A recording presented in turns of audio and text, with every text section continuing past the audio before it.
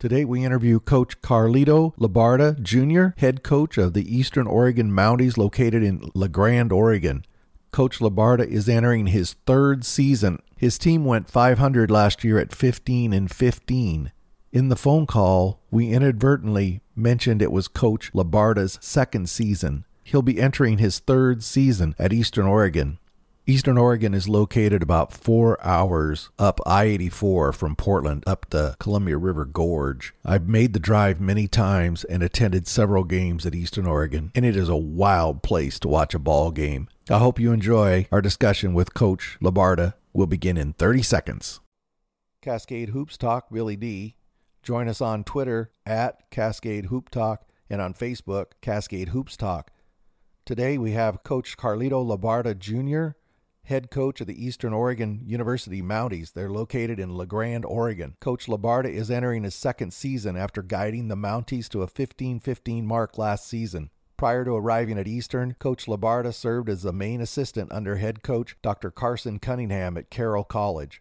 At Carroll, he helped guide the Saints to a 79-45 record over a 4-year span, which included consecutive NAIA Division I quarterfinal appearances. Coach Labarda began his coaching journey at Purdue University, serving as a student assistant from 94 to 99, where he worked under Hall of Fame coach Gene Keady and assistant Bruce Weber, who is the current head coach at Kansas State. After Purdue, Labarda made multiple stops coaching at the high school level, beginning with Lakes High School in Tacoma, Washington from 2001 to 2003. He then moved down the coach to Long Beach, California to become head coach at St. Anthony's High School for 2 years. Following St. Anthony's, Labarda stayed in the Golden State and coached junior college ball at El Camino College as well as Los Angeles Harbor. A native of San Pedro, California, Labarda is a Purdue graduate with a degree in history. Welcome, Coach Labarda. So happy to be here. How you doing? Oh, I'm doing great, and I appreciate you taking the time to join us. Last season, you went 15-15, 10-8 in conference, and Coach, in many ways, it was a what might have been season. Early in the year, you had a big blow. You lost Max McCullough, just one heck of an offensive ball player. Early with a season-ending injury, you were able to ride an offensive juggernaut of Jordan May, and you produced well at home. You had a surprise loss to Multnomah, and you seemed to struggle just a bit on the road, but it still was, you were able to manage a 10-8. So, Coach, can you talk about that roller coaster ride last season? Well, at the beginning of the season, you always think, you always hope that you have good chemistry and a good recruiting class coming in. I still believe we did have a good recruiting class, but when you get like 6, 7, 8 new players, you got to hope chemistry is there. And losing Max McCullough at the beginning of the season was huge for us because he led his previous year in scoring at like 22 points a game. Not only that, his IQ, he just tied the team together the previous year, and that was just a huge loss. And I think, that hurt us as far as IQ and team togetherness and team-driven attitude that year. So we had a lot of guys playing their own way, and the chemistry just wasn't there, and I just couldn't figure it out. But hopefully we could change the ways this year. So off that team from last year, you had a couple of graduates. Let's talk about them. Peter Ike, he's 6'7", out of Enugu, Nigeria. He played about 10 minutes a game. Could you just say a couple words about Peter? Peter, he may have not been my best player I've ever coached, but he's one of my favorite players I've ever coached. He's just a great guy. He grew up in Nigeria where, it's not very easy. So he came here 6, 7 years ago, and, 6, 7 years later, he has a degree. He moved to Florida. He's working for like a health fitness company, doing very well, utilizing what he achieved here at Eastern Oregon in a positive manner. Saeed Hersey is still with us as a graduate assistant. He's going to be a grade school teacher, and he's doing his teaching credentials as we speak. So he's still around, and these two guys are doing positive things for the program. So proud of them. They've been nothing but positive people in our program, and they'll be long life friends and players for me. Oh, I appreciate hearing that. That's one thing about the NAI is the student athletes. They're truly student athletes. And Saeed, he was from Seattle, Washington. He averaged 5 points, and he'll be a big addition to you on the bench then this year. He's a great guy, and our last term we had a team GPA at 3.51. So yes, we take academics and building a life for yourself very serious here. in my program and here at Eastern Oregon. So it's good to see two graduates doing positive things outside and after leaving here at Eastern Oregon. So, Coach, you've worked with some real legends. You Coach Keady there at Purdue, Coach Cunningham at Carroll. Oregon State fans will remember Carson Cunningham, I'm sure. Tell us what that was like. And, what did you take away from these experiences? I try to teach. If you just don't talk and you listen, you learn more.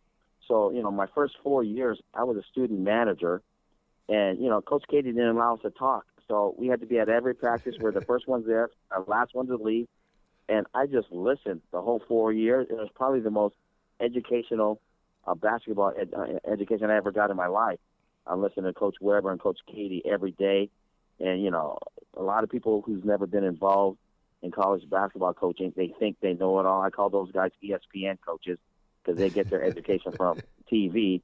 But when, you're there day out and, it's unbelievable on the things I had no idea what went on in the program as far as teaching. And so that was great to see.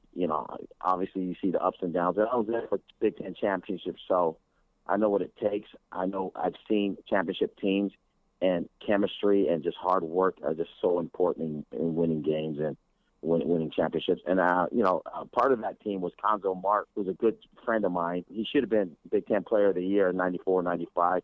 He's a head coach over at Missouri now. He's doing a great job, and, we keep in contact a lot. So those were some fun times. And, I also learned from him, from a player's perspective, on how to be a leader. And he was a great leader at Purdue, one of my favorite players in college. Can you think back to that time as a student assistant? Because, boy, you were under some fantastic tutelage there. Can you think back to that time? And is there a couple of takeaways, things that you saw that you said, oh, boy, I didn't know that, and I will never forget that? Right. Well, we're playing Iowa. As a student assistant, I was allowed to be in the coaches' meetings at halftime. Just everyday meetings. It was an unbelievable experience, and I still thank Coach Keady to this day because behind the scenes, these guys are so smart. They're so hardworking. They're so loyal, and that's what I pretty much took away. But one thing I learned from Coach Keady, I suggested that we trap this guy named Woolridge, who was a point guard for Iowa, who was absolutely killing us. I said, why don't we just double team him at half court? He goes, have we practiced that? I go, no. He goes, don't ever do anything you haven't practiced. And that's one thing that just stood out. Okay. Coach Keady always put me in my place, which is, was good to see. I was a 20-something coach that didn't know anything compared to what his knowledge was. So that's one thing that I just don't do anything on the court that we haven't practiced. And I take that to the grave, and I use that in my everyday coaching. After Purdue, you kind of cut your teeth at the high school level before you went over to community college. Now that you've coached at multiple levels, right? You have been a head coach in high school. You've been a head coach at the community college level, and then at the Cascade Conference now. Can you just talk about some of the things that are similar and some of the things that are different at each level? Well, the difference from high school to college is that high school, you got to deal with a lot of parents, their idea of who should play, how good their kid is, and how things should be done. Where here, these kids go back to their apartments, to their dorm rooms, and you don't really hear from parents. But it's pretty much the same as far as fundamentals, teaching the game. Obviously, college levels, they're a little more skilled, but that's the biggest difference. As far as just pure basketball, it's pretty much the same. There may be a few rule changes, like the three-point line is a little closer. Some schools don't have shot clocks. We didn't have shot clocks, so those are probably only the fundamental changes between different high school and college. What about the difference between coaching a high school kid and coaching a college kid, their mental attitude? I mean, how different is that? Well, high school, they do have a different attitude because they just want to do something productive. They want to hang out with their friends. Now, when you get to the college, most of these guys have been their best player on their high school team, so they expect different things. I don't know if they expect more, but, sometimes they expect to be the man when, they're one of 15 good players, and it's hard for them to accept that they're not the man. And so you got to kind of manage their egos, and as far as not expectations, and that's hard to do sometimes. That's, everyone thinks it's just X's and O's. It's more than that when you these kids. You got to learn about their personalities and see how they can adjust to college. So there's a huge difference, especially at the freshman level in college than there is in high school. So just managing, personalities is huge at the college level. As I talk to coaches around the country, one thing I've heard multiple times is a little bit of the frustration with the lack of knowledge, if you will, of the jump from high school to NAI. There's still this mindset in many corners around the country that NAI basketball is somehow a second level, second tier, not competitive basketball. Well, I totally disagree with that. I mean, if you saw Georgetown play Carroll last season in the championship game, they had a lot of Division I players on that team. Talent. There's a lot of talent at the NAIA level. There's a lot of talent in the Cascade Conference. A few of these players could play Division I. It has nothing to do with levels, and it's just a knock. And I think that's where AAU basketball, it takes a knock, in my opinion, because these AAU coaches are kind of messing it up as far as telling kids that it's Division I, NCAA, or bust. That's just not the case. So it's all about the student-athlete experience. I recruited a kid named Ryan Imhoff, who was a National Player of the Year at Carroll, and he said he wouldn't change it for anything. And, he played against Montana. He scored 25 before fouling out with 8 minutes to go. Could have possibly scored 35. He's definitely a Division I player. And I asked him about playing Division I. He goes, Coach, I wouldn't have played Division I because I probably would have been a mediocre player. I probably wouldn't have had a great career like I had. So, and that's how I recruit. I go, would you rather play Division I and probably have a mediocre career or maybe not play at all, or have a great student-athlete experience here at this level and play a lot and do great things for your school and for yourself? It has nothing to do with levels, and I would just hope coaches, especially at the AAU level, would preach that, advise kids to go to a school that's going to fit their needs and their student-athlete experience, because, not all D1 schools are made for all kids. That's right. So, Coach, you've had, as we said, a lot of experience at different levels. You coached with some legends, actually. So how would you describe your coaching style? What kind of team do you try to put together? And a way I like to ask this is, when people around the Cascade Conference think about Eastern Oregon basketball, what do you want them to think? One and foremost, I want them to play with class, win with class, and I also want them to play hard every game. So that's what I want people around the Cascade to say about my team, that we give it everything we've got. Winning and losing, that'll happen if you got a good team. But I'm trying to put a stamp on that as far as just playing hard, and that's what we plan to do this year. Got quite a few returners coming back. Unfortunately, Jordan May has left. He's went on and transferred. You're definitely going to miss his production. But to offset that, you do have Max McCullough back, and as you mentioned a moment ago, terrific sophomore season. He redshirted last year with an injury, for people who don't know. Max McCullough is 5'11", out of Post Falls, Idaho. As a sophomore, he hit 66 threes and averaged 22 points a game. He'll be playing as a junior this year. He'll be your centerpiece, I imagine, huh, Coach? Well, he'll be up there. I got some other guards that are, just as talented, but Max is the centerpiece in the face of this program because he's been here the longest. He's just a terrific kid. I mean, he's so coachable. I hardly ever have to say anything to him at practice, just encouragement, really. Other than that, he gets how I coach. He understands me. He doesn't let anything bother him, and that's a sign of toughness. And, we talked about toughness at the beginning of the season on what does it take to break you? I saw a little video with Nick Saban. He preached about, does it take a bad call?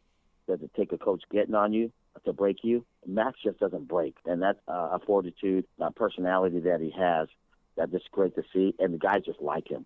He's just a great guy. He's an unselfish guy, but I want him to be even more selfish as far as shooting, and it's just hard for him because he just wants to win so bad, and he tries to do the right thing, and sometimes I think he overpasses when he should be shooting. So, but he's getting back to, he's about 80% back. I say in about 2 or 3 weeks he'll probably be back to 100% as far as having left to right movement on his cuts, because he did have 2 surgeries on both of his ankles to remove spurs. So now he just needs his confidence in his cutting and in his moves, But he's getting there. He's shooting the ball well. We had an alumni game yesterday, and he looked very, very, very good. Hit a couple of threes, drove it to the basket. So we're very happy with his progress, and people are going to be excited having him back this year. Oh, that's good to see that he'll be back. It would have been a shame to have his career cut short. Right. You have a couple of seniors to blend in with him. Big 7-footer, Jarek Schetzel out of Mountain View, Idaho, 12.77 rebounds. He's a 7-foot tough guy for you, is the way I would describe him. What do you think of Schetzel this year? Jarek could be the best big man in the league. It's all up to him, and we've talked about it. He's in the best shape of his life now, which is making him play better. Last year, his best mile time was like a 7:15, 7:20. He ran the mile in 6:30. Wow. You know, maybe 6:30 is not good for a lot of people, but for a 7-footer, that's an excellent time. He shaved like 30, 40 seconds off his mile time, and that's helped him in his conditioning, and he's playing a lot better. And we expect big things from Jarek. He wasn't satisfied on how he played last year. He was kind of inconsistent. I know at Southern Oregon he had a huge game against them. He had like 17 points, 16 rebounds, and 8 block shots. And I'm just wondering why he can't do that every game, because he has the capability of doing that. So we're trying to get him to that level to where he's more consistent. Hopefully his conditioning will improve his play this year. So, yeah, he's one of those wild cards. It's it depends on how he plays and how we do this year. If he plays great, I think we're going to be a great team. If he doesn't, we'll probably be a mediocre team. So, and he knows it, and he doesn't mind the pressure. And we're going to feed him a lot. And I think that's just kind of open up the upper perimeter game for people like Max McCullough or Zane Wright, who's a returning sophomore, our best two shooters. So, Jared's going to be a huge, huge piece for us this coming season. And then you have another senior, Landon Jones, 6'5", out of Twin Falls. He's another 12.7 rebounds last year. He'll be another key piece for your team this year. Landon is probably our best skilled player as far as athleticism, able to do various things. He could score, he could rebound, he could defend. We're just trying to get him. He's kind of like in a Jarek boat. We need him to get mentally consistent as far as toughness and playing just consistently every game.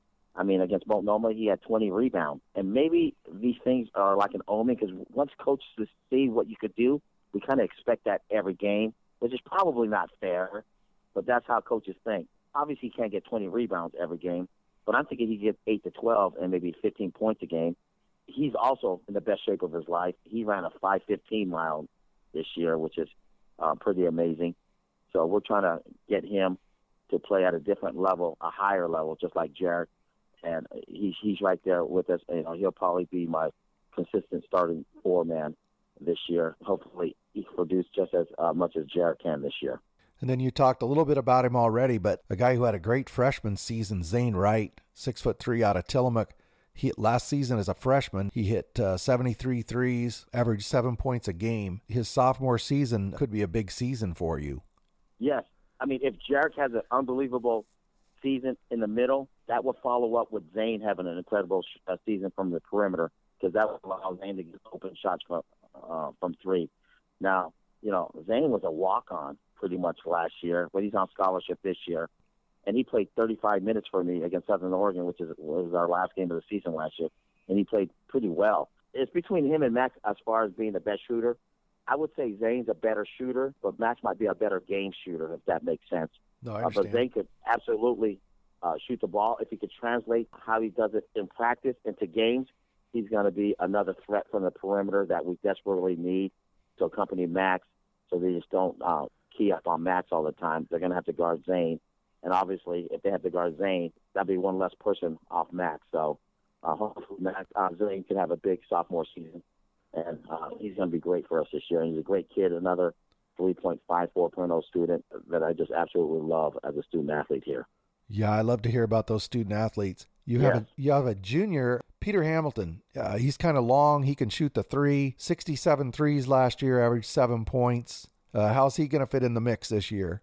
Well, he's a breakthrough player for us last year with, Max being hurt, and we got depleted a little at that spot. So I ended up starting him most of the year. He's a glue guy. He led the league. He led our team in charges, possibly the league. He takes at least 2 or 3 charges a game, which is, to me, is the best defensive play you can make in basketball. Mm-hmm. because not only is it a turnover, it's a personal foul for them, and it fires up the team. And it's not a shot. It's not a shot attempt for them. So he's an expert at doing that. And he will be in the mix. I just don't know where. I don't know if I'm going to start him or bring him off the bench. But he accepts his role. And those type of players are hard to come by. People who just accept their role and embrace it, and that's what he does. So he'll definitely in the mix. And defensively, he's great. Like I said, he's taking charges, and his perimeter game, he's a perfect stretch four for us, where he can stretch the defense because of his perimeter shooting. And Coach, you have a couple of transfers in the mix as well. You have Josh Brown out of Pasadena, California, along with Jamal Eckert out of Gardena, California. Yes, Josh Brown, he's a little older, more mature, but unbelievable talent. He started his career at Texas El Paso playing for Coach Tim Floyd. Then he transferred to Cal State Dominguez, and it didn't quite work out there, and that was a few years ago, but now he's ready to go.